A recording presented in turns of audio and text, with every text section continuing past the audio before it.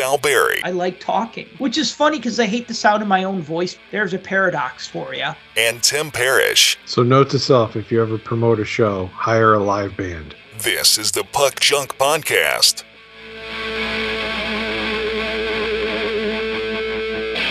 Hello and welcome to the Puck Junk Hockey Podcast. I'm Sal Berry and with me is Tim Parrish. And today we're going to talk about my adventures at the 2022 Fall Sport Card Expo in Toronto.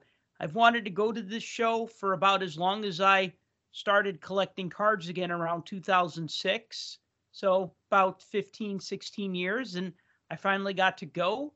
And I have a lot of thoughts. Mostly good thoughts. Very happy thoughts. I had a great time. We'll talk about that. Tim, how you doing? I know you were watching a lot of the expo from afar, but how are things this week, this day? Well, it's still Monday, at least for a few more hours. So ask me again on Friday. I might have a completely different answer. Yeah, Friday I can always find the energy to stay up a little later. You know, that's when I'm like, oh, 3-hour movie? I got the energy for that. It's 10 o'clock. Sure, I'll do it. Why not? I'll just make some popcorn, right? And then yeah, I can always find that extra wind on a Friday if I don't have to get up early the next day and I don't have to be anywhere. Good for you. If I don't have rehearsal, I'm usually like passed out dead by 9 p.m. on a Friday. I know, So. You know, that's like the sign of like, well, no, that's the thing. I don't want to go to bed at 9 o'clock on Friday. I just don't necessarily want to go out. I don't late. Want to either. I just end up falling asleep. And then I wake up the next morning at 6 a.m. going, it's Saturday. Why am I awake at 6 a.m.? And then I'm mad at myself. I just don't like it when there's like Sucks a hockey getting old. doubleheader and I'm like falling asleep during the third period of like a Kings Ducks game. And I'm like, but I want to see what happens. And I keep nodding off. I mean, this is a sign of getting old. I nodded off during a hockey game. I like fell asleep and it was about to go to the shootout. And then the next thing I know, I woke up and they're like, Kings won. And I'm like, oh, how did that happen? Sucks getting old. One thing, though, that's nice about getting old, especially if you play your cards right, pun intended and unintended at the same time, is that you have a little more disposable income and you could do things like fly to Toronto for a weekend, stay in a hotel, and go to a card show and spend money at said card show. Yeah, how about that? Yeah, I mean, I'll tell you this just right off the bat. I did not spend all the money I brought with me. And what? Now, I would have had no trouble spending all the money at the first table I saw or the second table I saw. Or I could have just gone to Plastic Man's table and bought like 3 things because he was there because this was in his backyard. Plastic Man was there. Plastic Man was there. For those of you who have not heard us talk about Plastic Man in the past, he is a dealer from Canada who has a lot of gorgeous hockey cards. But what he does is he puts them all out on the table and then he throws these big plastic tablecloths over them. And he comes to the Chicago shows all the time. He'll be at the National and he'll be at the Chicago Sports Spectacular. He always comes to those. And so over time, we started calling him Plastic Man because he puts plastic over everything. And he has like signs that say, do not lift the plastic or do not put your hands under the plastic to look at the cards, you know, so you have to ask for everything. And then he has to lift up the plastic sheet. Do not look at the plastic. Do not question me about the plastic. Do not ask what the plastic is for. And do not taunt Happy Fun Ball. Yeah. But, you know, honestly, I didn't have a chance to look at his cards because, honestly, I could have used another day to be there. I went all day Thursday. Well, it was only 4 to 8 on Thursday. Friday, it was like 11 to 8. Saturday, it was 10 to 6. And Sunday, I didn't go, but it was like 10 to 5, I think, on Sunday. I didn't go because then I would have had to stay another night at a hotel, and I didn't necessarily want to do that because I couldn't really imagine wanting to, like, stay in Toronto Sunday night. I was just like, you know what? Because then I wouldn't get home till, like, Monday afternoon, and I kind of had things I wanted to do Monday, but whatever. So you pick your battles. I would rather go Thursday on preview night than Sunday, like when the show's wrapping up, because as you know, could have always like gone, and since it ends at 5, you could have got like a late flight. Just checked out of the hotel, went to the show, and then left. You're absolutely right. And the thing is that all the late flights, and I'm not exaggerating, the plane ticket cost jumped by $400. Really? Yes. That's crazy. Yes. My ticket back was about $150. So 150 is doable. 150 is very doable. It's about 100 to get there. 100, yeah, with taxes and stuff, like 120. And I think getting back was about 150. So it was under 300 round trip. Now I did have to check luggage both ways, but still, I mean, we're looking at less than $400 round trip, including taxes, including checked luggage. I have no complaints about that whatsoever. Far cry from my especially- glory days of flying to Vegas for $49 both ways. Oh, wow. Both ways for $49. But Yeah. the thing is that everybody flies to Vegas, and there's probably a flight to Vegas every hour. Easily.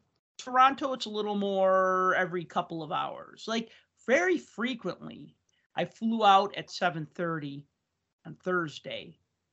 I like taking that first thing in the morning kind of flight, because you got to get there 2 hours earlier for security stuff.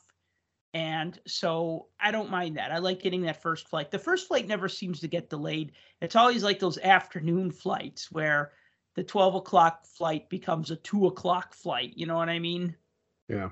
I've never So- flown to Canada before. I've only ever driven to Canada. And that was so long ago, you didn't used to need a passport. So now that you do, is it any different going through like TSA if you're flying internationally? Or is it the same? Oh, TSA is still TSA. You still got to remove your shoes and your belt unless you have like a Yeah. pre-approval from TSA. You got to, you got to take out your laptop, which is something new. Usually my bag would just go through with my laptop computer. Now it's like they want your laptop and your cell phone, anything with batteries. It's got to be out there. Yeah, I mean, it's definitely more stringent if you're going international, or when you're coming back to the US, it's also more stringent. But Gotcha. let's talk about the show. I just kind of go more or less in order, although I will say I had a lot of time to kill on Thursday. So I ended up going to a Tim Hortons because I had never been to a Tim Hortons. And I saw they had a big sign right underneath their marquee that had a giant Sidney Crosby poster, and it said hockey cards, available here. And I'm like, okay, they're not sold out if they have the big Sidney Crosby sign right underneath their marquee sign. So I went in, I bought 10 packs of cards. I bought an album because I'm a sucker for any album. Anytime a set has a dedicated album, like those old Pro Set albums from the 90s, or the Mail Away O-Pee-Chee album from 92, or any other set that has like a specific album, I'm a sucker for those. So the album was like $16.99 Canadian, but it had like the sewn in pages, and it actually had enough pages if you completed the entire set, including all the insert sets, then there's actually enough pages for them. So it was like a smart design, because I remember when Panini put out their Panini Adrenaline XL hockey set, they put them out in albums and there were like not enough pages for the cards. You actually needed 2 of the albums to fit the whole set, which I think is kind of weak, if you're sewing the pages in. Right. So I bought the 10 packs, I bought an album, I bought a coffee, and I bought something called the Toronto Maple Leaf Dream Donut, which was the worst pastry I ever had. I told this story. I did a panel discussion a couple days later. We'll talk about that. But dude, this was the worst. I only bought it because it had a maple leaf logo, and I'm like, oh, that would be fun to like photograph and put on Twitter or Instagram or Facebook or whatever, right? So I took pictures of it. And when I bit into it, I realized right away I had made a mistake, because it was like, Did it taste like maple? Is my question. no, that would have been cool. If it was a maple donut with like a maple leaf on it, that would have been perfect. It should taste like maple. They have Yeah. something called the maple donut, and everybody's like, oh, you got to try the maple donut. It's really good. And they should make a maple leaf donut where they just paint on a maple leaf logo on it. And I think that'd be a lot of fun. The Dream Donut, if you can imagine, a hot dog bun filled with whipped cream with vanilla frosting on top, and then sprinkles. Not coconut. I thought it was coconut, but nope, those were sprinkles. So it wasn't really a hot dog bun. It had a little sweet to it, but it was just not good. It was probably the worst thing I ate all weekend. Like worst as least tasty thing. That's hilarious. I find that story absolutely hilarious. Whether it's the hockey team or the donut, it still leaves a bad taste in your mouth. Yeah, it's disappointing. You had much bigger expectations, right? Than what you get is just like, it's terrible. You're looking at the lineup on paper and you're like, wow, this is a really good donut. Oh, but it tastes horrible. But you know what's funny though is that I should have eaten like a third of it and just thrown it out. I had an ex-girlfriend who pointed out to me, she's like, you always finish the food that we order even if you don't like it. I'm like, well, I paid for it. She's like, yeah, but you complained about every bite of that burrito. Just stop. Just throw it out. Eat something else. You know what I mean? And I was always taught to finish my plate. I kind of carried that habit over into adulthood. So well, and there's a good reason for that. And you and I are of the same generation, and it's because our parents had parents who grew up in the Depression. Yep. So they passed that down, because that's the thing my grandmother would have said to her kids and that my mother would have said to me and my sister. So yeah, finish the food on your plate. So you're just like, I paid for this donut. I'm going to finish it, or whatever the heck it was. This hot dog bun filled with whipped cream. You'll sit there all night unless you finish this. There's starving kids in Africa. Good. Send them this because I don't want to eat it. So the show started at 4. I got in line about 3:45 and I didn't get in until 4:15 because it's just like a typical first day of the show. Everybody's lined up to get in. And just because the show starts at 4 doesn't mean it really starts at 4. It means that the doors opened at 4. So unlike the National, where you could go and you could get your VIP package right away, and then you get in line, and then when they open the doors, you could just stampede in with everybody else. This show, it was kind of like the doors opened at 4, and then people came in, and then you showed them your proof of purchase, and then they gave you your VIP bag, and they put a wristband around your wrist. And it still gave you a lanyard, but they made you wear a wristband anyways. And it didn't even get you a beer. It was just like the wristband, they just saw that and the next day they would just let you in like early because they saw the pink wristband, which we weren't supposed to cut off. I said, hey, can I cut this off at the end of the night and get another one tomorrow? No, you're supposed to wear it all 3 days or all 4 days. I go, what about when I shower? They're like, is it waterproof? It gets wet. Huh? Shower. You're at a card show. Nobody showers. That's why I don't shower. Be ridiculous. No, dude, I have to be the exemplar because I do not want to contribute to the fanboy funk, as we used to call it when we'd go to Comic Cons in the 90s and 2000s. It's a good word for it. Fanboy funk. Yes. Well, you know what, though? These are a lot of adults, and they tend to be cleanlier. Not always, but more so than the 20 to 30-ish fanboy. But anyway, I got there. I went to the upper deck booth to talk to somebody that I knew and to get a raffle ticket. And they're like, oh, we're not giving out raffle tickets until right before the raffle. And I'm like, okay. Then I ran over to the main stage because they were doing a giveaway. And I'm like, ooh, I want to win something at the main stage giveaway. And by the time I got there, the giveaway was over. And it was only like 4:38 or something. And I'm like, really? Yeah. Then I go back to the upper deck booth. There were so few people on the Thursday. I'll give you my little award-winning strategy here. If you're going to do any sort of raffle, do it on the first day because there's not a lot of people. So I won. I think almost everybody won something because I think there was like 20 people standing around. Friday, I went to the upper deck raffle and it was like shoulder to shoulder, 10 layers deep around their stage. So I didn't win anything. So the first day is always a good day for a raffle because your odds are much higher. So, I won a box of AHL hockey cards. I did a little shopping, which was nice because there was time to do it because it wasn't that crowded. Because it seems like most of the people that came for Friday, Saturday, Sunday. You could buy a 3-day pass. You could buy a 4-day pass. I bought the 4-day pass, even though I was not go Sunday, but I was going to go Thursday, and that was the only way to get in on Thursday. So I'm glad I went the first day. I felt like 4 hours wasn't long enough, though. I kind of almost wanted it to be a little longer. But promoters have their reasons for that sort of thing. I know, like, when the Chicago Sports Spectacular, on the first day, they usually go 1 to 8 or something. Or even, like, the National on the first day, they go, like, 3 to 8. But I think VIPs get in at 2 or something. I might have those times wrong. You get the idea. It's a little bit longer than 4 hours. Right. Especially when the first half an hour is just you waiting to get your pass. Yeah. How are the lines in general for each day getting in? Are they pretty deep? I mean, I did see some pictures, and I always try to compare that to the National because for a hockey collector, that would be our National. So it's like I look at the look at the lines of people and I try to compare them. And the last few years at the National, they've been like a glut of people when the doors open. But these looked a lot more spaced out and kind of organized, sort of. So I don't know if that's just a Canada thing or what. So the first day, there was a pretty long line going around the building to get in. But I feel like once we all get in, everybody spread out so it didn't feel crowded.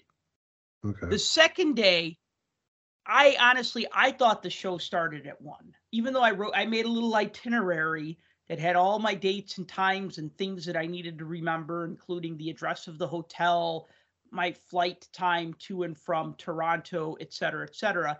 And I wrote down on Friday that the show started at 11. And I go, that can't be right. 11 to 8? No, it's probably 1 to 8, right?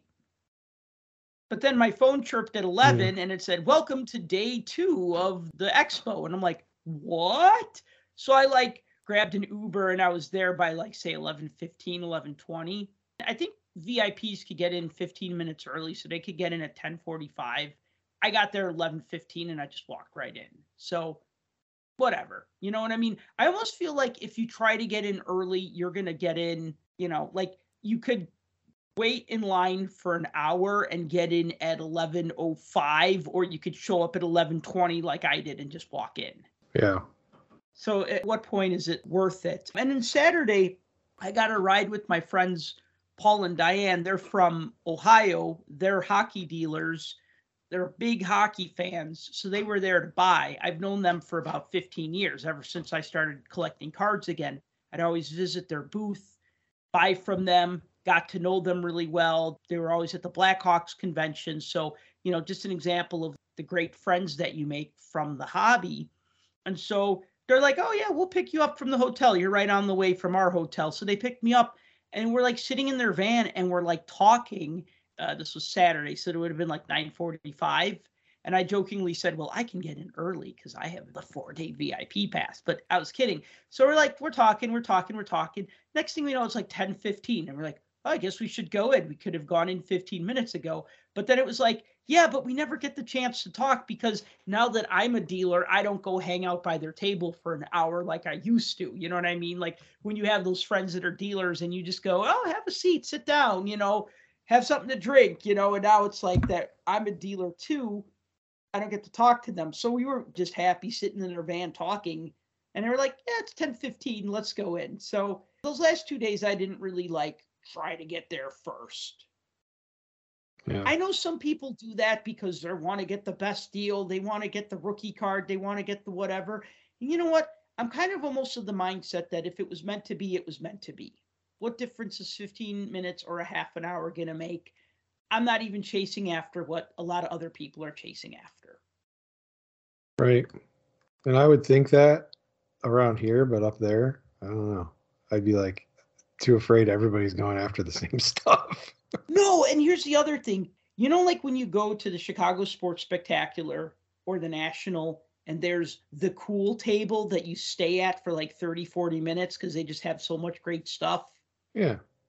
Well, that was like every other table at this show. And the other table, the one that wasn't necessarily a cool table, was still cool. It was just like, wow, look at that. 3 tables of autographed hockey pucks. I don't really collect autographed hockey pucks, but wow. Oh, Yes. wow, look at that. All these old game use jerseys. Those are out of my price range, but wow. It's still cool to look at. Awesome to look at. But then I would like go and I'd be like, oh, wow, these guys have like old Parkhurst cards from like 51 all the way up to 64, old Tops, old O-Pee-Chee. And then you'd look and you'd go, oh, man, I could just blow through all my cash at this table. And then you'd go to another table and it'd be like they'd have rummage boxes and some were like $1 boxes, $5 boxes. Some were like 3 for $20, 3 for $50. It just depends on the dealer. Honestly, I don't think I gave every table a long look. And that was because I had a lot of agendas. Thursday, I was doing raffles. Friday, I went to the raffle. There was a couple of panel discussions I wanted to see. Wilf Payment was giving free autographs. You were allowed 1 free autograph, so I got 1 free autograph because that was free. And I like free. Free is good. Free is good. The actors from Slapshot, they were signing Friday and Saturday. There were 6 different actors from the movie Slapshot that were there. and they did a little Q&A on Friday. Really, it was more so somebody was just talking to them and they just kind of talked and they told stories. And, they told stories and that was it. You know what I mean? It was almost too short. It was like they were on stage for like 15 minutes. Like not everybody told a story. I know Jerry Hauser, who played Dave Killer Carlson, he told a story. And then one of the guys who played one of the Hanson brothers, he was telling a story about the race cars.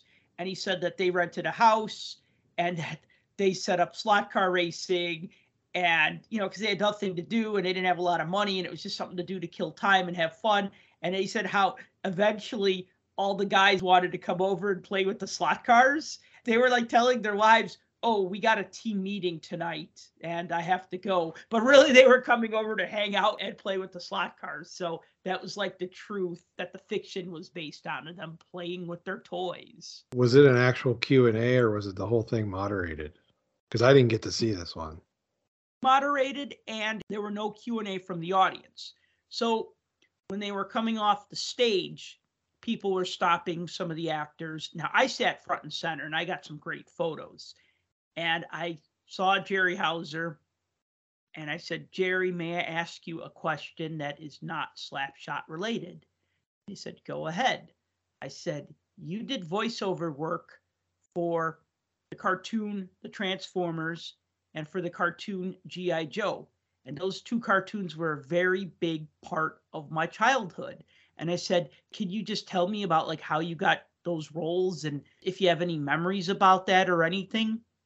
And he said, well, I was an actor and it was just another gig that came to me. As an actor, you're always trying to find work, so you don't turn work down. And he said he was excited that he was going to be a G.I. Joe character, but he remembers when the action figure of the character that he was voicing came out.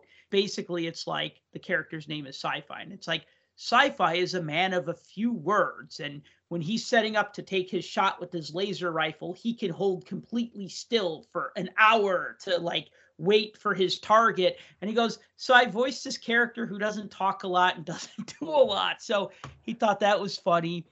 And then he said that it was cool that he did something like Slapshot that still resonates with people years later, decades later, and that he did stuff like Transformers and G.I. Joe that resonates with people years later or decades later. And I said, oh, you ever think about going to any of the conventions to sign? He's like, I have, but he's like, it's not like I voiced Optimus Prime. He's like, I voiced Sandstorm in the Transformers, who was kind of a tertiary character. But it was kind of funny that he remembered the characters that he voiced. He talked to me about that, and I asked him if I could take a selfie with them, and he said, sure. So that was awesome. That was really a cool moment, and that's the kind of things that you can't, I guess you could put a price tag on. It's the cost of admission, but that's the kind of stuff that I tried to do as well. I didn't want to just shop because I complained about card shows being too fixated on just shopping. Not enough opportunity for fan interaction with one another, not enough panels.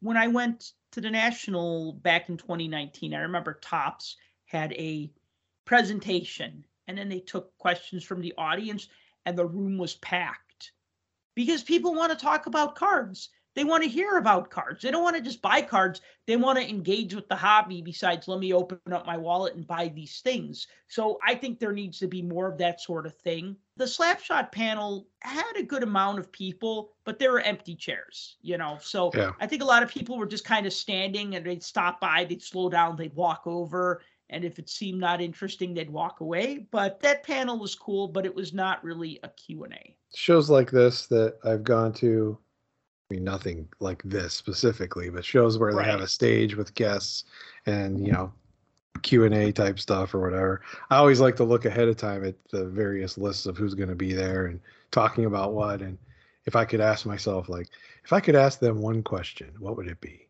Mm-hmm. If I could ask this guy, or if I could ask that guy. And that's why I wondered if the Slapshot guys answered questions, because my one question would have been to Alan Nichols for his character, because he was Upton in the movie. Yes. And the fashion show scene, I won't repeat what he says, but those that know the movie know exactly what he says when he's talking to McGrath, because he doesn't want to do it and he hates it. He thinks it's stupid and it's like the worst idea ever.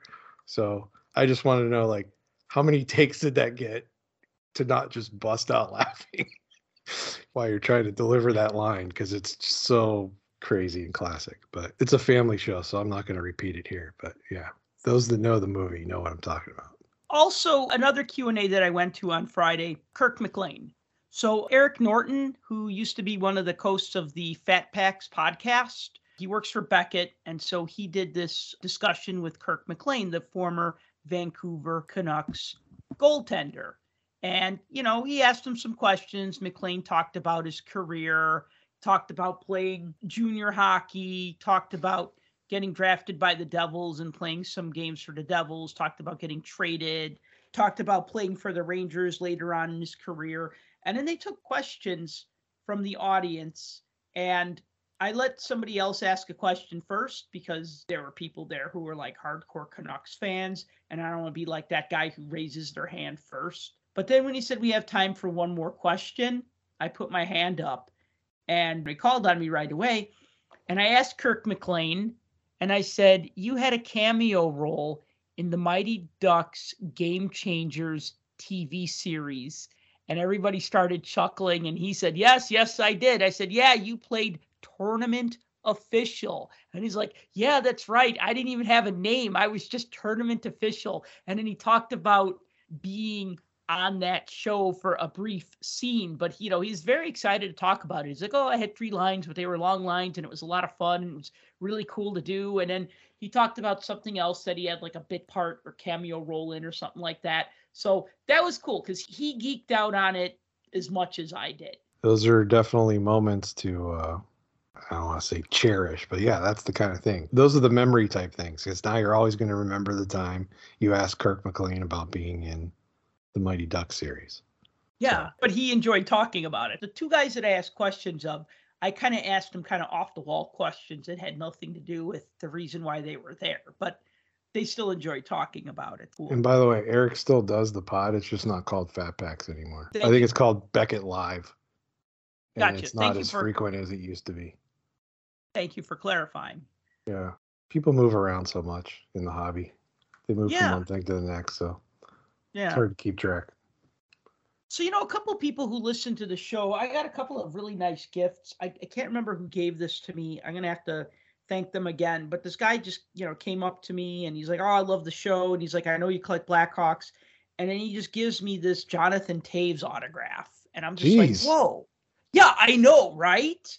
I was so like, wow, can I trade you something for? Oh, no, take it. I know you like Blackhawks. I know you like Jonathan Toews. Jonathan Toews is one of the players I collect. So I was just like, wow.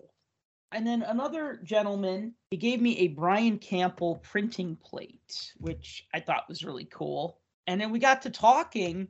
We know that Herb Carnegie was inducted into the Hockey Hall of Fame this weekend. You know, a Black Canadian man who played senior professional hockey. He was teammates with Jean Beliveau, but because he was Black, he wasn't allowed to play in the NHL. There was another player around that time named Larry Kwong who played 1 minute for the Rangers. He was of Chinese heritage. And so this listener who gave me that Brian Campbell card, he also gave me a Larry Kwong autograph. And this is something I've been looking for a long time. So I was so grateful about this because I was just like, you know, those cards that you're always looking for and they just always seem to be outside of your price range. When they do show up, they almost never show up. Well, this is one of them. I honestly didn't even know they made in the game had a autograph of him. That's from Heroes and Prospects, right? Yeah, and they also did one of Herb Carnegie. What year was that? Like 2010? 2010, yeah. Good memory. I just saw the design. It reminded me of the 2010 design. So. Yeah, well, when you could see the design of a Heroes and Prospect card and be like, oh, that looks like the 2010. It's not exactly like, no, that's great. It's not like it fine, I'm a nerd, okay?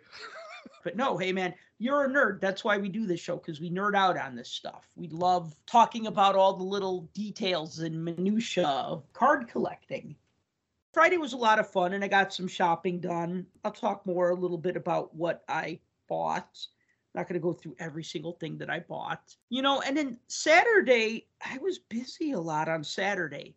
I got there. I mean, I said I got there about 10:15, did some walking around, did some shopping. But then at 12 o'clock, Phil Esposito was signing. And I had bought a ticket ahead of time to get Phil Esposito's autograph. So he and his brother, Tony Esposito, wrote a book called The Brothers Esposito. It was published in 1971. My mother gave a copy of that book to my aunt as a present. And then when I got into hockey, my aunt gave me the book. And in 91, I got it autographed by Tony Esposito. And I had it all these years. And I know one year I wanted to get it autographed by Phil, but I couldn't because that was in 2016 at the Chicago Sports Spectacular. And they had a bunch of Chicago Cubs signing autographs. And the line to get an autograph ticket was ridiculous. Yep, I remember that show. It was crazy. Yeah, you remember that show. And so finally, I got Phil to sign it. And so he and Tony have signed it on the title page. And it's wonderful. This is not for value. I was going to say, from the images there, that looks well loved. Yes, it is a well-loved book, but this is for sentimental reasons. Did he have any comment signing that, considering his brother already signed it? He didn't. And let me run down for you what happened. I got there at 12 o'clock, and Ken Reed from Sportsnet was moderating a panel with Phil Esposito, Yvonne Cournoyer, and Paul Henderson. I thought Phil was going to start signing at 12, but they were still doing this panel. Which I watched. Okay. And they did that till 12:15 or so. Then when the athletes came off the stage, everybody was stopping them and talking to them and asking them questions. So Phil probably didn't get over to his table till about 12:30. Well, the line was such a mess that the whole queue was filled. And then it went right, and then it went past Cournoyer's queue and Henderson's queue. The thing was, though, is that if you bought a ticket to get autographs of all three of them on the same item, you got to go first. And then if you had a fast pass, you got to go next. Now, because I bought the gold VIP pass, that included one fast pass. And I told myself, this is where I'm going to use it, because the other autograph I was getting was Peter Bondra, and that was at 2. So I'm like, all right, I'm going to use this fast pass for Phil Esposito.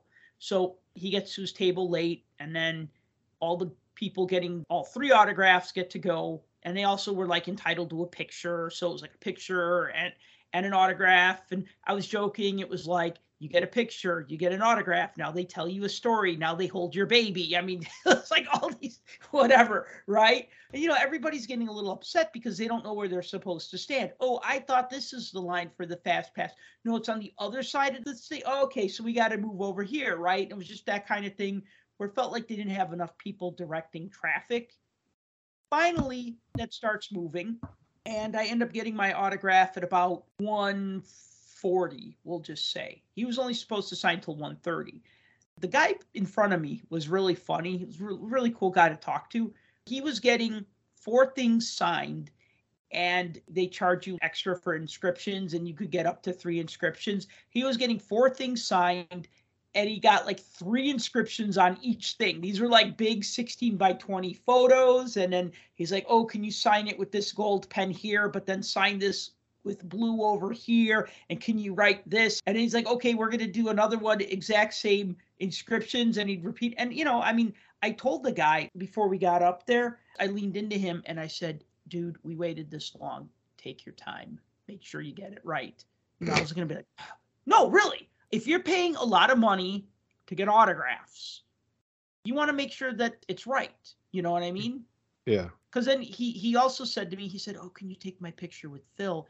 And I said, I don't really think that's a good idea, because this line is backed up. And then there's the other line, the non-speed pass people, the regular line.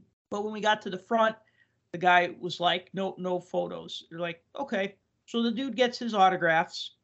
And then when it was my turn, I said to the woman who was helping him, I said, could you please have him sign at the top of the page in black ink? He signs it, but as he's like about to sign my book, he says to her, it's almost 2:00. And she's like, yeah, I know. And I'm like thinking, okay, this is not the time to strike up a conversation. So I said, thank you very much. I took my book and I was happy. And then I had about 15, 20 minutes to kill. Then I went to go wait for Peter Bondra. Now that line was a lot shorter. And if you wanted a picture with Bondra, he would get up, he'd walk away from this table, he'd stand next to the table, he'd put his arm around you, and he'd give you a big smile. And he was just, did not have a lot of people in his line, maybe 50. I mean, I think I got out of his line by like 2:30 or 2:40 or something like that, because it moved slow because he was taking his time. And I think it was a few minutes late. Not that I'm complaining. I mean, sometimes we're all a few minutes late, whatever, that's life. But he was taking his time and he was being very conversational. And I got a team issued Blackhawk card signed by Bondra, which was like postcard sized. And I was always afraid to mail it to him for an autograph because I was afraid I'd never get it back because it's such a tough card to find. So I was happy paying to get that signed because I knew I was getting it signed. I knew I was getting it signed in blue. They actually didn't have a blue Sharpie. They had like a blue fine tipped pen, like a marker. But I'm like, oh, I got a marker, like, because I made that mistake once where I just assumed they were going to have a blue Sharpie and they didn't. And I was mad at myself about that. It was when I met Chris Chelios and I got a rookie card signed and I didn't have a blue Sharpie. So he signed it in black and he even like inscribed it Hall of Fame and everything. And I'm like, oh man, whatever. Life goes on.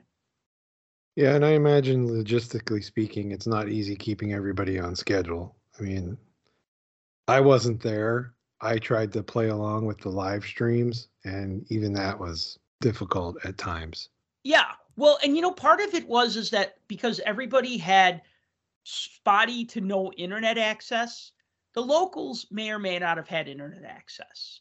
The people like me from the States, I mean, I couldn't use my own data because I have Verizon, and I guess Verizon doesn't work in Canada. Really? I was yeah. No, I just kind of assumed it would. But you know what? I had so many things I had to deal with before going to the show. And I'm not just talking about packing, just all the other stuff that I had to take care of before I left for 3-4 days that I did not have a chance to call my phone company and be like, hey, is my phone going to work in Canada? I just figured I'd figure it out. And that's what I did. So like, the hotel, I had Wi-Fi, and it was great. I'd go to Tim Hortons, they had Wi-Fi, it was great. I'd go to eat somewhere, they had Wi-Fi, that was fine. Then I'd go to the show, and they had no Wi-Fi. And, it was funny. I told you my theory of that. What's that? I told you my theory. That the dealers pay extra in order to have the Wi-Fi shut off so people aren't looking at comps in front of their table, and they can just sell stuff and make extra money. Well, that's kind of like what it was like for me when I was selling at the National in Atlantic City. I had fine signal. I was able to comp things. I was able to look at things online, check my email, whatever, which was funny because at that hotel, the hotel had like the worst Wi-Fi ever, where like a page would start to load and then after 30 seconds, it would just freeze. But at the convention center, I was actually catching up on my email that morning, like before the show opened. So, yeah, it was kind of funny as a dealer. I was like, yeah, I don't mind if people can't comp the cards because, absolutely, they want the $100 card for $97 because the last one sold for $98.50 or whatever, right? So it gets a little ridiculous. Now, as a buyer, it kind of shot me in the foot a little bit because I'll tell everybody here, I was texting Tim a lot. And Tim, thank you for your help. In the moment, it was almost like the Matrix when it was like, Morpheus would be like, Tank, I need the schematics for the building, including the electrical grid. And then Tank would be like, okay, coming up in 30 seconds, right? And then Morpheus would have that information. Or like when Trinity was like, Tank, I need operations on how to pilot a helicopter. And then like 10 seconds later, she'd know how to do it, right? That's what I was like. I was like, Tim, I need a comp on a 2019 Ultimate Collection Carter Hart autograph, right? I had no problem doing that, but then the first time I didn't realize it was like an all-encompassing, like the data's not working. So I sent you a screenshot and it never went through because it was a picture and it wouldn't load. So then I was like, oh, maybe I should just send the text. And that worked. So And then I'd get back to my hotel and in my phone and be like, bing, bing, bing, bloop, bloop, bloop, bing, bing, bing, with all the pictures yeah, and the tweets and the replies and the Facebook messages and DMs and stuff. My phone would like blow up as soon as I'd like walk into a restaurant or get back to the hotel. I'm So, telling you, that was strategic. Those dealers, they are in cahoots. you know what, though? I mean, the one thing I did was I printed a hard copy of my want list, and then I made sure that all my lists were downloaded to my phone because I just assumed that the Wi-Fi wasn't going to work. And then what I did was I wrote down quick comps for the 30 Parkhurst cards I was looking for from 1963-64. Actually, I just used the online price guide. I know Beckett prices are not necessarily comps, but they give me a ballpark like, oh, this is an $80 card. Oh, this is a common card. You know what I mean? If Beckett says that this is a common card that sells for 10 to 20, but then a dealer is selling that card for $40, I have a feeling that their price is a little high. And I'm not going to pay $40 for a common player, especially when I'd go to another table and somebody'd have that same card for $15. Maybe not in as good a shape as the other one, but you get my idea. It just gives you that benchmark to just kind of know where it's at. I feel like with people who comp things with their phones, they're always trying to get it for cheaper than whatever it's sold for. Unless they're trying to sell you something, then they're trying to get you to pay them what it sold for. Does that kind of sound like a biased but fair analysis? I mean, I follow what you're saying. Everybody's looking for a deal. It's buy low, sell high, and it's coming from both ends. And you can't both have it that way. The dealer's not going to get it that way. The buyer's not going to get it that way. You got to come up with some kind of compromise. And you know me, I've said for years, the people that walk into these shows and they think that you should automatically get eBay pricing at an in-person show, I think is silly and baseless. But I get it. Absolutely. I understand. Absolutely. I understand, but it's just the people that don't think and you don't look at the bigger picture. But we could have a whole show about that. People forget that eBay, you're going to be adding sales tax and shipping. Well, you can add sales tax and shipping, and some dealers on there like to add in their cost into the shipping of how much a bubble mailer cost or an envelope or whatever. Fine. But you're at a show. Okay, you're at a show, you're in person, the card's there, you can take it with you right now. And this guy on the other side of the table or girl, whoever it is, spent X number of dollars for their table and how much time and all the other stuff. So it's a totally different expense and it's a totally different marketplace. They're not the same. One dealer that had some cards and they were like 3 for $50, but one caught my eye and it was like $20 each or 3 for $50. And I'm like, okay, 20 or 3 for $50. All right, I'll look. And then I found like 10 other cards that I really wanted. So I ended up buying 12 cards, spending $200 at his table. I was happy with the cards that I bought. But later on, I came back and he had a Sidney Crosby Beehive rookie with the red border. Mm-hmm. And I said, what do you want for it? It's like $125. I said, all right, let me think about it. I came back to his table later and I said, respectfully, may I ask if you would accept $100 for this card? And I said, and before you say no, and I was going to say, I just spent $200 an hour ago at your table. He cut me off. He said, yes. He's like, that's fine. I got it in a lot and I'm happy with that. Thank you. You know what I mean? He was just like super cool about it. I said, oh, and I did spend $200 at your table earlier. He goes, no, I remember you. Yeah. So he's just like, hey, here you go. Thank you for coming back and making another purchase from my table. And you know what? A lot of people were very friendly and willing to work. But you know what? Later on, I comped that Crosby card and it was anywhere from like 60 to 100. So you know what? I gave him the high end on it, but I was happy with paying that because it's Sidney freaking Crosby and it's a red bordered Beehive parallel. I mean, I could have been like, oh, I could have gotten it for $60 on eBay. Yeah, $60 plus shipping, then plus tax on the cost of the card and shipping. So 60 becomes 70, 75. And is the person going to ship it to you? And did you win it in an auction? And if you did win it in an auction and it wasn't what the guy wanted, is he going to cancel the sale on you? And yeah, this is true. You know what? I never even thought about that. Oh, I think about this stuff all the time. I just assumed that if I win $100 card for $70, they're going to honor my bid. Yeah, not in this world we live in. No, really? really. Okay, that's good to know. That's good to be warned about. But you know what? Honestly, like I said, that just felt like the right price to me. I'm not hating you for it. No, but see, that's the other thing too. Like, I bought a bunch of Parkhurst cards from a guy, and I just said, "What could you do for me on these cards?" And he said, "I could sell them to you for this. Is that okay?" I said, "Yeah, that's awesome. Thank you." I couldn't get the money out of my wallet fast enough. Oh, by the way, Canadian money's weird. It's all different colors. It's like Monopoly money. Their $100 bills are like yellow, orange. Their $50 bills are pink. Their $20 are green like Monopoly. Their $10 bills are purple. Their $5 bills are blue, again, like Monopoly. And then their $1 and $2 currency are coins. Yeah, loonies and toonies. Loonies and toonies. So it's funny because I was paying one dealer, I think I owed him like $6.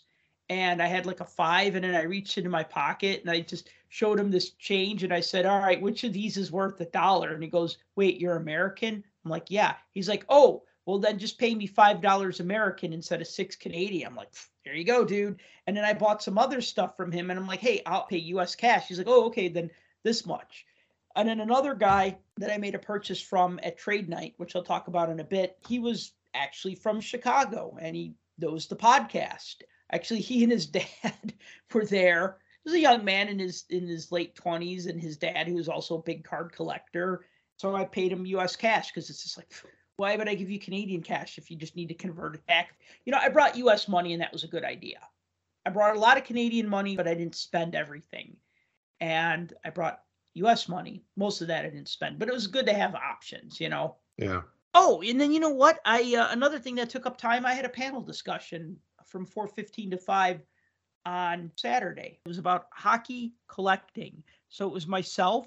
There was this dude by the name of Brendan, aka Coach Co, who does a show called Cardboard Coaches, and then the guys from the Hockey Card Gong Show podcast. So we had 3 Americans and a Canadian talking about hockey card collecting.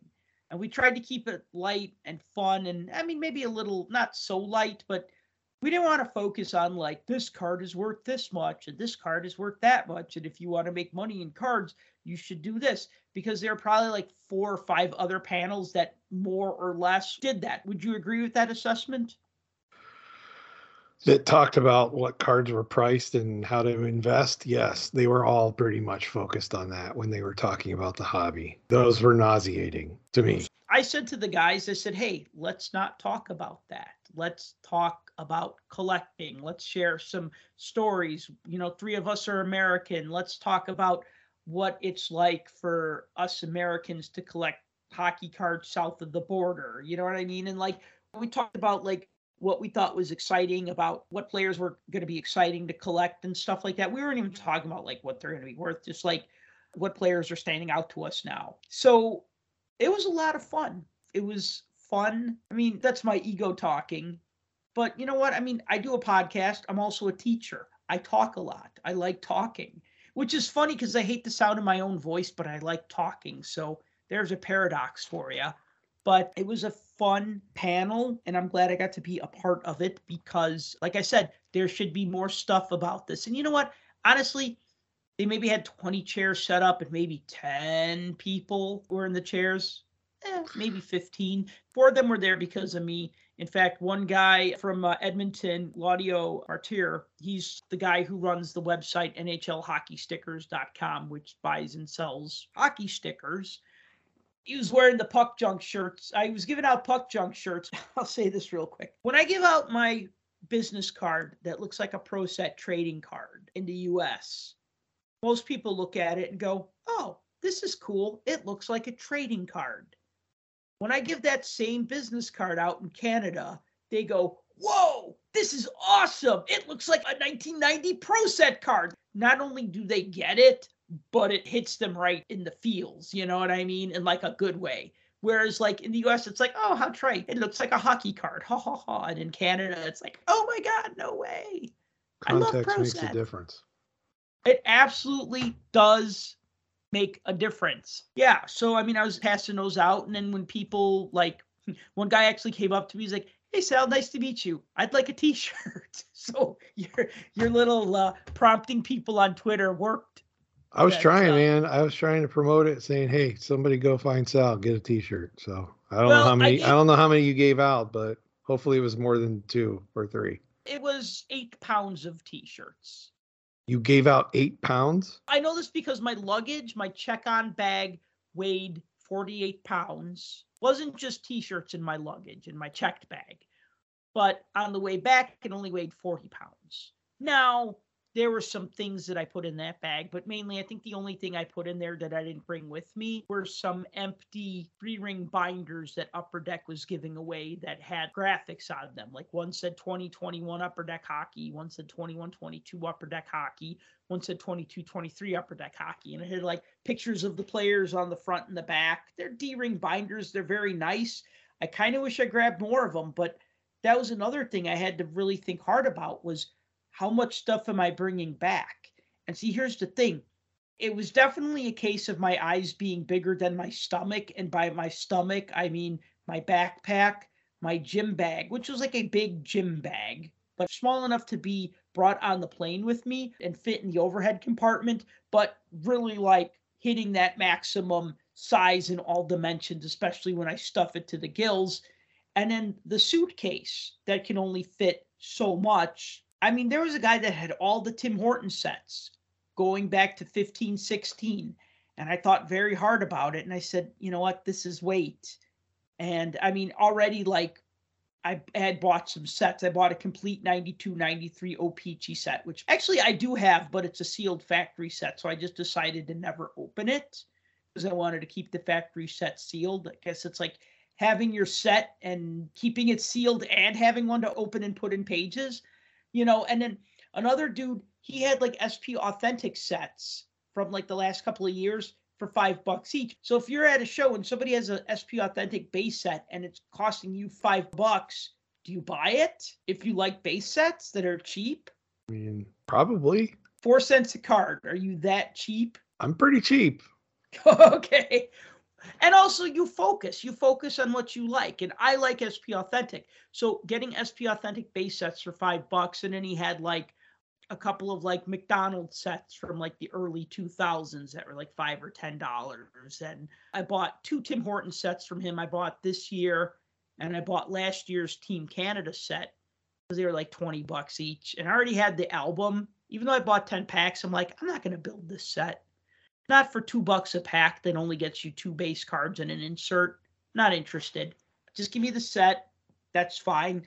All of these sets started accruing. They started taking up space in my carry-on bags, and they added weight. They were heavy. You know, I was kind of a slow-moving target going through the airport with my luggage. Like, oh, I hope somebody doesn't knock me over because then I'll be pinned by the weight of my own bags. So did you have to pay the extra money on the way back for the weight? No, because the bag that I checked was 40 pounds. So it was actually about 8 pounds lighter. So I jokingly said 8 pounds of T-shirts, but I gave away about 23, 25 T-shirts. That's pretty good. That's pretty good. I stopped at ComC looking for our friend Stefan, who does the About the Cards podcast. Mm-hmm. He works for ComC in the US, and in Canada, it was just ComC Canada people. They're like, can we help you? I'm like, oh, I'm looking for Stefan. They're like, oh, you know, he's based in Texas, and he doesn't come to shows in Canada. And I said, oh, okay. And they're like, well, can you help you with something? So I introduced myself, and then one dude was like, wait, you're the Puck Junk guy? I'm like, yeah. He's like, dude, when I was 10, I saw that video that you put on YouTube about the victory set, and I thought it was hilarious. No when way. I was 10. When he was 10.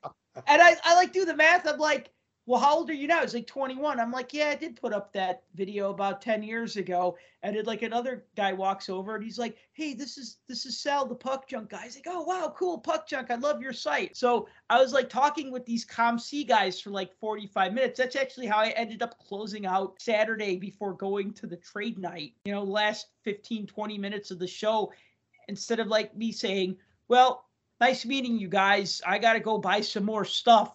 we just stood around for like 45 minutes and talked about cards and stuff. It was awesome. Because, of course, the people that work for COMC are going to like cards. And the people who work for COMC Canada are going to like hockey cards. So I almost wish I did more of that. Like, I talked with people, I talked with Mikey Singer. I talked with Steve Menzie.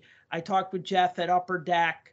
I talked to the two gentlemen named Barry and Miguel at COMC. I did talk to people, and that's why I like going to shows like every single day I can, because I want to have that time to stand and talk to people and get to know them. That guy who gave me that Larry Kwong autograph, we sat and we talked for like a half an hour. It was awesome to just have the time to do that. I felt like I didn't have enough time to shop, but that's okay, because I'm going to go back in May when they do the Spring Expo, and it's not just about shopping. I say I want to have these other interactions. And the thing is that because I've been more or less exclusively a dealer these past 2 years, I haven't really had a chance to enjoy a card show other than like a one-day hotel type show. So I really loved talking to people. I loved going to the panels. Even like waiting in line for autographs, you start shooting the shit with people, and it's a lot of fun, because you get to know people. Because I always ask people, oh, what are you getting signed, right? And then they have a story about the thing that they're getting signed, and then you just hear all this great stuff. It's so much fun. I had a super fun time at the show. 10 out of 10. Despite the Wi-Fi, I still give it a 10, or lack of Wi-Fi. Once you give it a 10, you can't go any higher than that. So unless you're Nigel, then you can go to 11.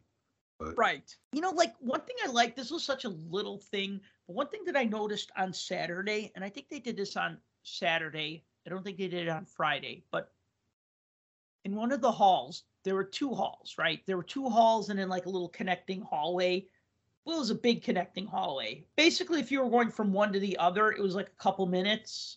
And it always seemed that like either I needed to be at the main stage, which was at the end of one hall, or I needed to be at the dealer area where like Upper Deck was doing their raffles and stuff like that. And that was all at the end of the other hall. And then like in the middle, they called it like the connector. But even in the connector, there were like tables on both sides. And I know in like the one hall that didn't have the main stage, they had music playing, but it wasn't like super loud. It was just like rock music, but it was like fun, upbeat, not too like heavy or too loud. And it actually felt very enjoyable. It almost had like a festival feeling to it.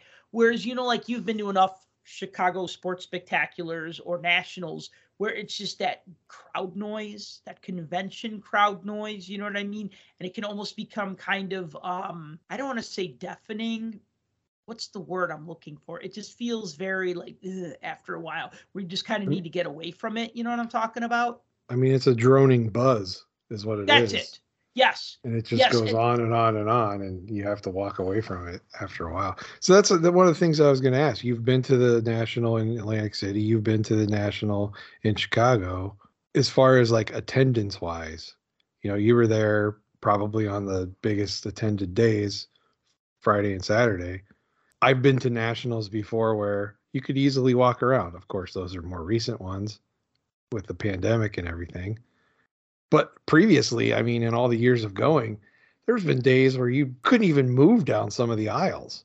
There were so many people at some of these shows. Was it like that there? It was kind of crowded on Friday and Saturday. Yes, there was definitely where like you couldn't get into a table because there were just people all around it. And see, the only reason why I asked that, I've seen a lot of pictures from the floor from the various days, and most of the pictures that I see are all, it looks like there's a lot of room to move. And so I was like, it made me wonder if it had the same kind of, for lack of a better word, glut of people. So yeah, it's good to know that they're well attended, regardless of where they're at, whether it's in the United States or Canada or wherever. I even saw pictures of a card show over in Europe, this past weekend that people were posted online. It looked jam-packed with people. Mm-hmm. So obviously the hobby is doing well, regardless of what little niche you find yourself in. And I think that's proven with more of these shows that they have and the more people that keep going to them and attending them. So anyways, I liked the music that they put in, that it kind of felt more almost like not an outdoor festival, but it kind of felt more like a festival. You know what I mean? It felt very like, I don't know. It was nice. It felt happy. Does that make sense? Like, it felt like I was in my happy place because I was by hockey cards and I was buying hockey cards and I was with other hockey fans and hockey fanatics and hockey collectors. But then there was also this music that just kind of made the room feel nice. I liked it. I know I'm going on and on about this, but it was so different. And I think that's what I appreciate when they do these things to make it more fun. So note to self, if you ever promote a show, hire a live band. You know, and it's funny too, because like you run into people. Like I shared an elevator ride with Pete Mahavlich. Nice. And I was sitting at a table with two of my friends, and this guy asked if he could sit. Is this older man? And turns out he played junior hockey on the line with Bobby Hull and Stan Mikita. Wow. Yeah, you know, so I said to him, I'm like, oh, you were on the Teepees. He's like, yeah, you knew that. And I'm like, oh, yeah, St. Catherine's Teepees was a junior team. And, you know, we talked, and he talked about, like, many years ago, they had a photo of the three of them playing for St. Catherine's. And, like, he was signing the photo, but, like, everybody knew who Bobby was and who Stan was. But they're like, who the hell's this guy, right? Because he didn't play in the NHL. He ended up going to play in Europe in the 60s. But, you know, just talking to him, that was cool. And then I'm like, having breakfast in like the hotel restaurant, and like two of the dudes who play the Hanson brothers were down there having breakfast. It's like you've died and gone to hockey heaven. Pretty much, man. I mean, it was fun. Honestly, really my only complaint was the lack of Wi-Fi, because they told us download the app so that you'd get notifications about things. But I got all of those notifications when I got home. Then it'd be like, now signing Theoren Fleury, now signing Kirk McLean. You know what I mean? So like all of the notifications that the app was sending me, I'd get them when I got back to the hotel. Can I make a comment about the old app? So I have the app as well, and I have the notifications turned on because my goal was to take a gander at all of the different things going on at the main stage, because that was supposed to be part of the app. Lo and behold, that once the events all started and they were broadcasting live from the stages, the app didn't work. In fact, the app never worked the entire weekend. So it was kind of pointless to download from my phone. I kind of suspect that it's an Android thing. Even though they have an Android version of the app, it just wouldn't work. And I tried to reset all of the settings on it to different video programs to output the video. Nothing worked. I'm not sure if it worked on an iPhone, because no one has an iPhone in the house at the time, so I didn't really check on there. So maybe it worked on iPhones. Probably did, because there were a few people making comments, but all my comments were, the video's not working. Can somebody help me? And no one ever answered on the app at all. That was my first gripe. Second, I found it. I had to go through Facebook. I had to click on the link on their Facebook page and go through the live stream through the Loom. I guess they have a Loom app thing that corresponds to like a YouTube live session. So it takes you to the YouTube screen and you're watching on YouTube, right? Every time I get a notification on the app, I'd go to the live stream and it would say, now on stage, blah, blah, blah, whoever it is. And I'd go to the live stream and nothing. And I'd sit there and I'd wait a couple minutes, nothing. 10 minutes, 15 minutes sometimes, nothing. So by the time the feeds would actually load, I'm guessing they were after the fact. I don't know that it was actually truly live streaming. I think it might have had a delay, 10, 15, maybe longer minutes from the time that the app alerted you that something was happening versus what actually was happening. I was also getting the notifications for when people were signing. So if I'm getting notifications that somebody's on the stage and then I go to the live stream and no one's on the stage and it's sitting for 10 minutes, 15 minutes, or maybe longer, I'm thinking I'm still getting notifications that people are signing autographs. Well, so are the people in the place. And if people are having a hard time getting actual notifications and data and accessing the internet, if you're getting notifications and it's 10 minutes after the fact, 15 minutes after the fact and you bought an autograph ticket and you should have been in line already. I mean, hopefully they were making announcements in the place and you weren't just relying on the app to notify you of things, because if somebody's coming up to sign, they send out the notification, and because of data packet issues and stuff, people aren't getting those notifications until 15 minutes later. That's an issue. Friday, they were not announcing when people were signing, and Saturday they were. Okay. So there's your answer. Because on Friday, I said, well, it's nice they're not shouting out every 10 minutes like in Chicago or at like a national, now signing tickets 1 through 30 for Cecil Fielder or whatever, right? So they didn't do that Friday, but on Saturday, they would say now signing on the main stage, they're in Fleury. Yeah, you're walking the floor, you're talking to people, you're engaged in stuff, you're looking at stuff to buy, everything else. Not everybody's digging for their phones every 5 seconds to see if they're getting an alert about something going on. So having those announcements obviously helps internally. But me as an outsider looking in, I wasn't concerned about who was signing because obviously I'm not there. But I was trying to actively watch the live streams. And it was so weird because you'd look at the schedule and you'd be like, okay, it's 2:00, 1:00 my time. And I'm sitting here and there's no one on the stage. My alert says somebody was on the stage, but they're not there. And I'd sit and sit and sit. Nothing would happen. And so then eventually there'd be something on there. That was one gripe I have with the whole app thing as an outsider looking in. And I understand this is a show, go to the show, attend the show, be at the show. Well, I didn't have that luxury. So this is the best I could do. They wanted people to watch it. They wouldn't stream it if they didn't want people to watch it. Exactly my point. If you're going to spend the money and put in the infrastructure in order to be able to do this, I'm all for it. But make it work out the kinks, use the Wednesday day, the preview day, or Wednesday or Thursday or whatever to work out all the kinks in it so that you know that it's going to function correctly. I was thinking that if you were having the data problems and everybody's having internet problems, maybe they were having problems streaming too.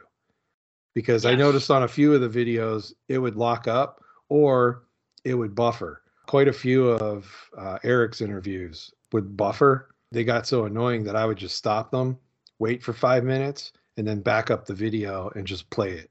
So it would stop buffering because it would do that live. And it was kind of getting annoying. So from what I understand, I believe this is the first time they've attempted to live stream stuff from the expo. And I think it's cool. I think they should do that from the national. I think they should do it for the industry summit. I think they should do it from any of the big shows, the Dallas show, the White Plains show, any of the bigger shows across the country, that they have other things going on other than just walk up to a dealer table and sort through cards. If they have guests, if they have Q&As, if they have any of that, I think it should all be available. I mean, with the hobby as big as it is and how much focus has been put on it over the last couple of years, and I know everybody's complaining that prices are going down and, we're losing money and blah, blah, blah. No, there's still a big part of it that has collectors engaged, and I think that would help, especially if you don't have the wherewithal or means to get to a show like this. Like, there was no way I could go to Toronto and be at this show. As much as I would love to, I'd do it. I don't go to the National every year, but I go when it's in my backyard. I've never been to White Plains. I've never been to the Dallas show. I've never been to a show out west, except when I lived in Vegas, and well, that's a different story. But you know what I'm saying? So this is a way that you can actively participate in things and jump into some of the chat rooms and talk with other collectors and stuff. You and I did it with the virtual expo, and it was great. We had people come and talk with us all the time throughout the weekends, throughout every show, hang out. We talked hockey cards for like 3 days straight at both times. And it was awesome. It was a great experience to do. And for people that can't get to these shows, I think this is a way to open it up.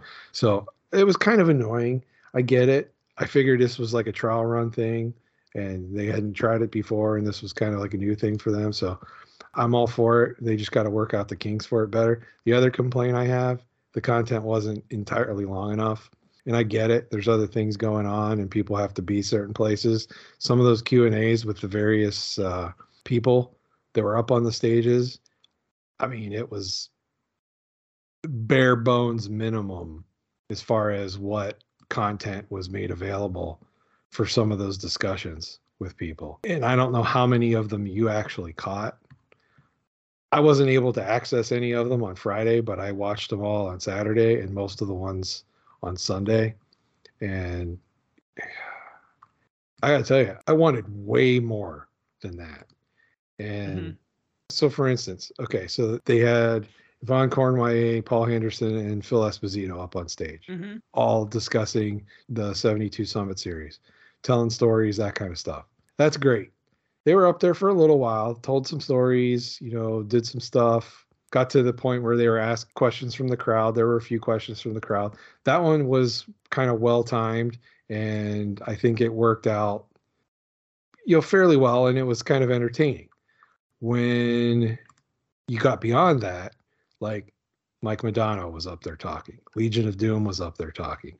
Errol Thompson was up there talking at one point. They had Daryl Sittler up there talking. Those were so fast. Like they were done in 3-4 minutes. And you looked on the schedule and you're like, oh, we got a Q&A with Mike Madonna. It's supposed to go for 15 minutes. It was over in like 10. Errol Thompson's up there, supposed to talk for 15 minutes. It was over in like 6 minutes. And it's like, if you missed any of it, it's gone, done and over with. If you were 5 minutes late, over. And I felt like there should have been more, more involved with those. And most of those didn't get questions from the crowd. And that's why I asked, how many people were at your portion of it when you were up there talking, because I don't know that there were that many people in the crowd to even ask the question. Mike Madonna had a few. The Legion of Doom had a bunch. But Errol Thompson, yeah, okay, I get it. He played a long time ago, and some people probably don't even know who he is. But still, this is a hockey great. There can't be like one question that somebody wants to ask the guy. Daryl Sittler up there. There should be like 1,000 people waiting to ask questions. See, now with Sittler and Thompson and Wolf Payment, they should have had the three of them doing a panel. They were signing on different days and at different times, but I would have tried to get the three of them because they're all Maple Leafs from the 70s. Maybe they didn't all play together. They might have been teammates, but they kind of all played within the same era. That would have made it more fun. But, yeah. No, I agree with you. The banter between Cornway, Henderson, and Esposito was hilarious. Listening to those three talk. I agree. And BS with each other. Yeah, and I thought the story that they told, because they were asked, one of the questions was, what was it like playing in Russia back then? And having, everywhere they went, there was like armed guards with machine guns, like watching every move they make and like eyeballing them like they were going to steal the Queen's jewels. And it was like, I think during that conversation, I think it was Paul Henderson that said something like, the biggest mistake they made was take our beer away. Once they did that, it was on. And I thought that was hilarious. And that got a good chuckle from the crowd. But that kind of stuff is great. And I get you want to have some exposure with the quote unquote influencer type people and that kind of stuff. But the future of the hobby panel, gag. Like literally, I could throw up just thinking about it. The hobby content creator panel that they had, nauseating. Like seriously. And regardless of your opinion of the people that were on them, the whole idea behind them was ridiculous. I think they were absolutely ridiculous. And there's a better way to do that. And there was a better way to present it. And I don't think they did that the way they should have. Everybody's heard my opinions of some of these people, and I don't have to repeat them. But another thing that was kind of, and I know I'm nitpicking, but all the kids' case breaks, they got to get a better moderator for those. I'm sorry. Okay. That was rough. It was really rough. And I heard some comments from people afterward on social media about how disorganized a few of them were. I don't know how the one went on Sunday because I didn't watch that one. But the one on Friday and one on Saturday I watched. And I saw comments about how, there were mix-ups on who was supposed to get what cards and what was being handed out and were they going to get base cards and this, that, and the other.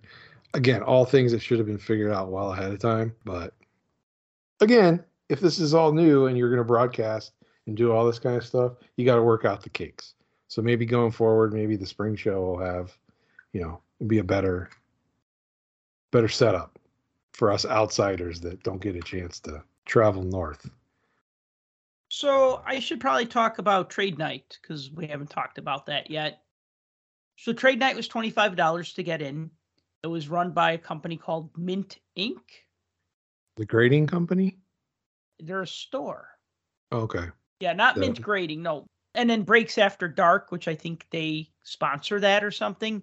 That was on the gift bag that they gave. And actually, they gave a pretty cool swag bag for the trade night, which included a break mat, which included like a card stand and a t-shirt, which mine was a little too big, so I gave it to somebody else. But they gave some cool bags when you got in. You got a drink ticket, a food ticket, and a raffle ticket. If you weren't getting alcohol, they didn't care. Like I was like, hey, can I have an orange juice and a water? They're like, sure. You know what I mean? Because I wasn't going to get the booze because I'm not really a big drinker. Then the food ticket, they got a chain of pizza restaurants called Pizza Pizza, which I just thought was Little Caesars in Canada, because what does Little Caesar always say? Of course. I mean, pizza, right. But it wasn't. They're not the same. And their pizza is, I'd say, better than Little Caesars. That's not hard. It's not hard to pull off. Bar. Yeah, I was going to say. Yeah. We're aiming way down here now. Yeah, right, exactly. But you know what? They're like, you only get one slice of pizza with your ticket. But then after everybody had pizza, then they just didn't care. Like once everybody got a slice, then they didn't care if you came up and got seconds or thirds or whatever. And they had a DJ playing, and it was not annoying. It actually made the room feel fun and festive. It wasn't just that din of crowd noise. I got to tell you, man, music really helps these things.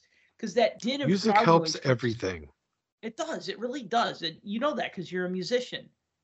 That's right. So they had the lights dimmed just a little bit, but it wasn't like you couldn't see anything. It wasn't like dark in there. It wasn't like they were trying to do shit with like lights and smoke machines and stuff. It was just like there was music playing. The lights were a little bit sedated, but still bright enough that you could see everything very well. I guess the lights weren't overwhelming. It didn't feel like a bright ballroom where you just walk in and you're just like, everything's so bright. It felt nice. It was comfortable. The food was good. There was drink. There was music. Everybody was super friendly. They had tables out. They had long tables that already had tablecloths on them. And then they had like the high cocktail tables that were round. So some people set up their cards on the big, tall, round tables. I wanted to sit because I had a long day. So I found a couple of nice guys from Toronto who were taking up half a table. And I'm like, hey, can I use that other half of the table? They're like, oh, yeah, man, no problem. Right. So I sat down and I threw out my cards. And I only made 3 trades. I made 2 trades with one person and 1 trade with another person. It was like everybody who put their cards out on the table, so to speak, didn't want to walk around to other tables. They kind of expected everybody else to come to them. And then you had people with their cases in their hands walking around. But then you'd have people walk around like when things got slow or, hey, can you watch my table? I'm going to go look at their stuff. So that was definitely a situation where I wish I was set up with a friend. Like if it was you and me, I could be like, hey, Tim, I'm going to go stretch my legs. Can you watch my stuff? And then I'd come back and then you go walk around. You know what I mean? Like it would have definitely worked better if you were partnering with somebody or working in a tandem or something like that. Sure. So I could have probably made more trades if I walked around. I really didn't want to walk around. I was tired and I had my t-shirt out because I was trying to promote the podcast, the website, the blog, all of that. I was passing out business cards, passing out stickers. Really was more interested in recruiting people to listen to our show and check out the blog. Nothing wrong with shameless self-promotion. No, that's why I was there. I mean, I kept telling myself, I'm here to promote myself. I'm here to promote the podcast. I'm here to promote the blog. But I'm also at trade night to make trades and to get rid of things I don't want. And I did get rid of a few things that I didn't want, but I was a little disappointed that I didn't make more trades. Nobody really wanted to buy. And then it kind of got a little obvious where like everybody was fixated on one card that I had out there. Oh, what do you want for that card? Well, I could do this. Well, maybe you could do that. Well, and it's just like, it's like, Which card was it? It was a Mitch Marner autograph jersey card. numbered out of like 25 or something. Ooh. And I was in Toronto, so I knew that this would be the place to trade it. But the thing is that nobody offered me like one card for it. It'd be like, well, I'll give you these 3 cards. And it's like, no, that's okay. You know, that's the thing. You want to make a trade that you feel good about, right? Or they'd say, what do you want if I paid you cash? And I'd say this much. And they're like, would you take that much? And I said, you know, I respectfully decline. I'm going to just take this home and it's going to go right back in my display case. Yeah, if you pay me in American dollars instead of your funny, crazy Monopoly money. Monopoly money, right. One thing I did pick up at trade night, I picked up 2 lower end Justin Fields rookie cards, which was nice. That's off the grid. He's off the grid, but this kid who came up to me with this bro case, he was a football collector. I had a box of CFL football cards from 2020. So we worked out a trade for that box because I didn't want the CFL football cards. He was a big football collector. He didn't have any hockey cards for trade. I'm like, well, what do you got? Right? Oh, you got some Justin Fields cards. All right, let's wheel, let's deal. Actually, he did collect a little bit of hockey because I also traded him like a hockey card of like a Senators player that I would never be able to get rid of in Chicago. Another highlight was I traded a couple of like low-end Maple Leaf cards, but one numbered Austin Matthews card from Stature.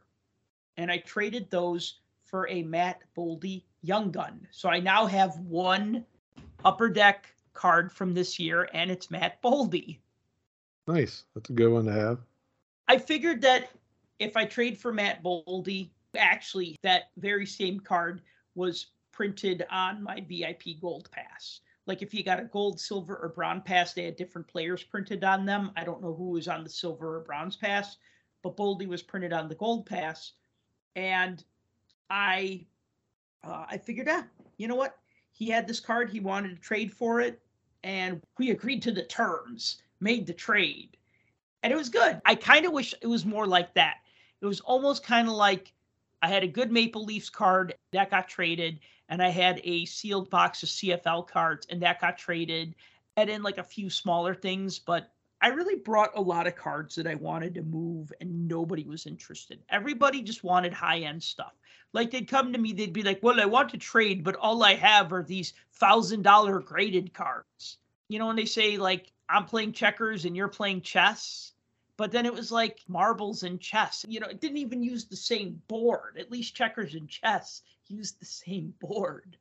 When you have like $5, $10, $20 cards that you want to get rid of, make me an offer. I'll take your Canadian money for them, whatever, right? Trade me some Blackhawks, trade me something that I'd like.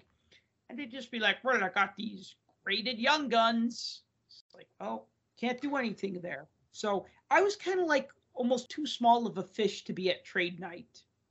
You know, I would have been. I'd hear, How? hey, I got these Nope, I'm out. They wouldn't even get the sentence out. Yeah, they'd say, and you'd be like, nope. Yep. And they'd say, Gretzky. You'd be like, I'd still say nope. They were saying Grizzlick. Yeah. Oh, they were saying definitely. Gunsel. Yeah. Every half an hour they were doing a raffle. Like the second or third time they called out numbers, I won. So they're like 885, 885. And then I just go, yes. And then everybody starts laughing. And then I run up to the stage and I'm like, yeah. Like, because some people, like, they'd win a raffle prize and they just kind of walk up and people kind of like half-heartedly clap. So I like ran up there screaming and everybody's like cracking up. And then he's like, you win a box of 2021 SP Authentic. And he hands it to me. And I like drop to my knees and I hold it above my head like the Stanley Cup. And like people are cracking up. And then I get up and then I start to run away. And then the guy with the microphone's like, wait, come back. You won another prize. And then I came back and then he gave me this other prize, which I ended up getting rid of because it was too big to take on the plane. It was a 20 by 24 picture of William Nylander. It was like a composite of like different photos and it was autographed and it looked nice, but A, it's William Nylander. B, it's a Maple Leafs player. C, I don't care. D, it's too big to bring back on the plane. And E, who am I going to sell it to in Chicago? And so F, I was just like, I don't care because you and can't F, emphasize that part enough. Well, you know what? Here's the thing. Yes, they were in Toronto, but they were giving out those big prints because they came in these giant mailer boxes, like flat wide, long boxes. They weren't rolled, they were flat, and they came in top loaders, and they came with the COA. So, I mean, they were nice. And I guess if you're in Toronto, you give away Toronto stuff. But, like, they gave away so many of those. I'm surprised they just didn't pass them out to everybody in the room. Everybody had one of those big white envelopes at the end of the night, it seemed. But you know what? Don't look a gift horse in the mouth, right? It was free. It was a prize. Even if I didn't win a raffle prize, $25 for trade night was a lot of fun. You got a lot of fun, quirky things in the gift bag. You had the opportunity to like trade with other people. There was food, there was drink, there was music. It was a nice environment. It was 3 hours long. They provided the tables and the chairs. I thought it was great. Yeah, it sounds great. I'm jealous. I'm trying to hold back my jealousy because I don't like you very much right now. But don't like cool. me. Yeah, because I'm jealous. It's all my jealous rage that's pent up inside, and I'm swallowing down to the depths of my knees. Because I wish I would have gone. I used to hear of people like going up to these shows long distance like that and buying a bunch of crap and then just setting it up to mail back to them. And I know the postage costs have skyrocketed, but have you ever considered that? Like everything you buy, just box it up and UPS into yourself? Maybe on a future date, and maybe if I was leaving on a weekday and not on a Sunday. Yeah. But you know what? The first time you go somewhere and you do something like this, you're going to make mistakes. I mean, mistake number one, I had a typo on my plane ticket that I didn't realize till the night before. And so I had to get to the airport extra early and get that fixed. And that mistake cost me $90 to fix. Jeez. Yeah, because they're like, well, you're flying international, so they won't let you into Canada if your name on your passport doesn't match your boarding pass.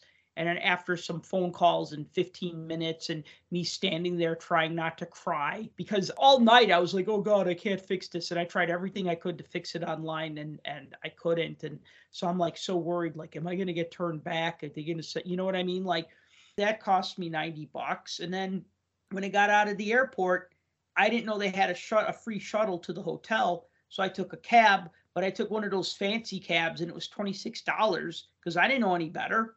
There's just a bunch of taxis in line and they said, take that cab.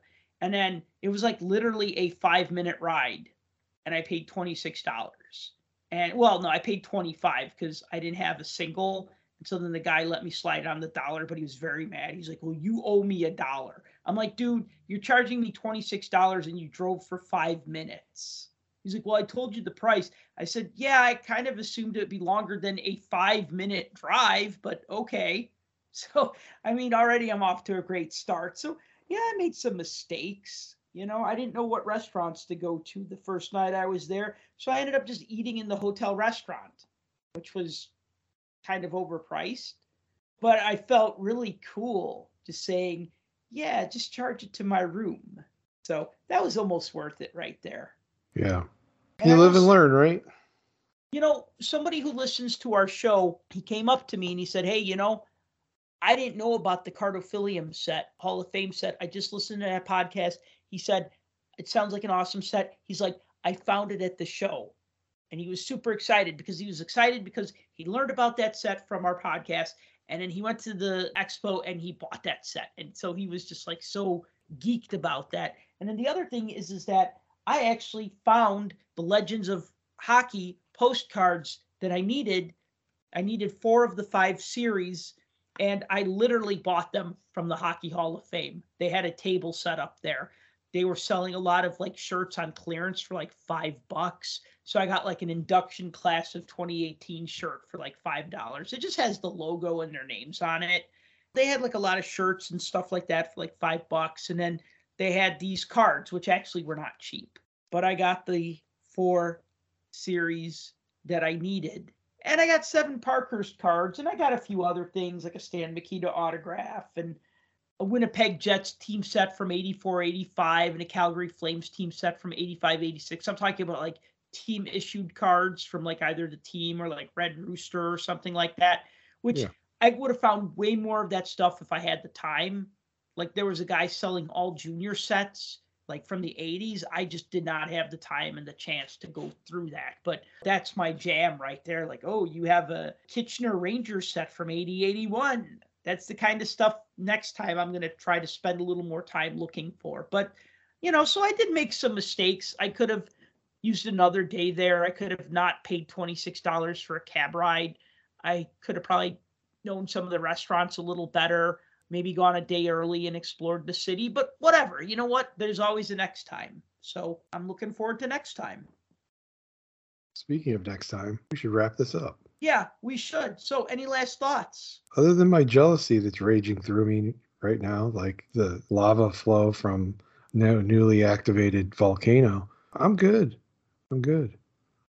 All right. Well, before Tim rage quits this podcast, I guess we should wrap it up then. So thank you for listening to the Puck Junk Hockey Podcast. As always, if you've enjoyed this show, please be sure to like and subscribe. Please be sure to write us a review on Apple iTunes Music. Give us a follow. Tim's on Twitter at TheRealDFG. I'm at Puck Junk on Twitter. And until next time, collect what you like.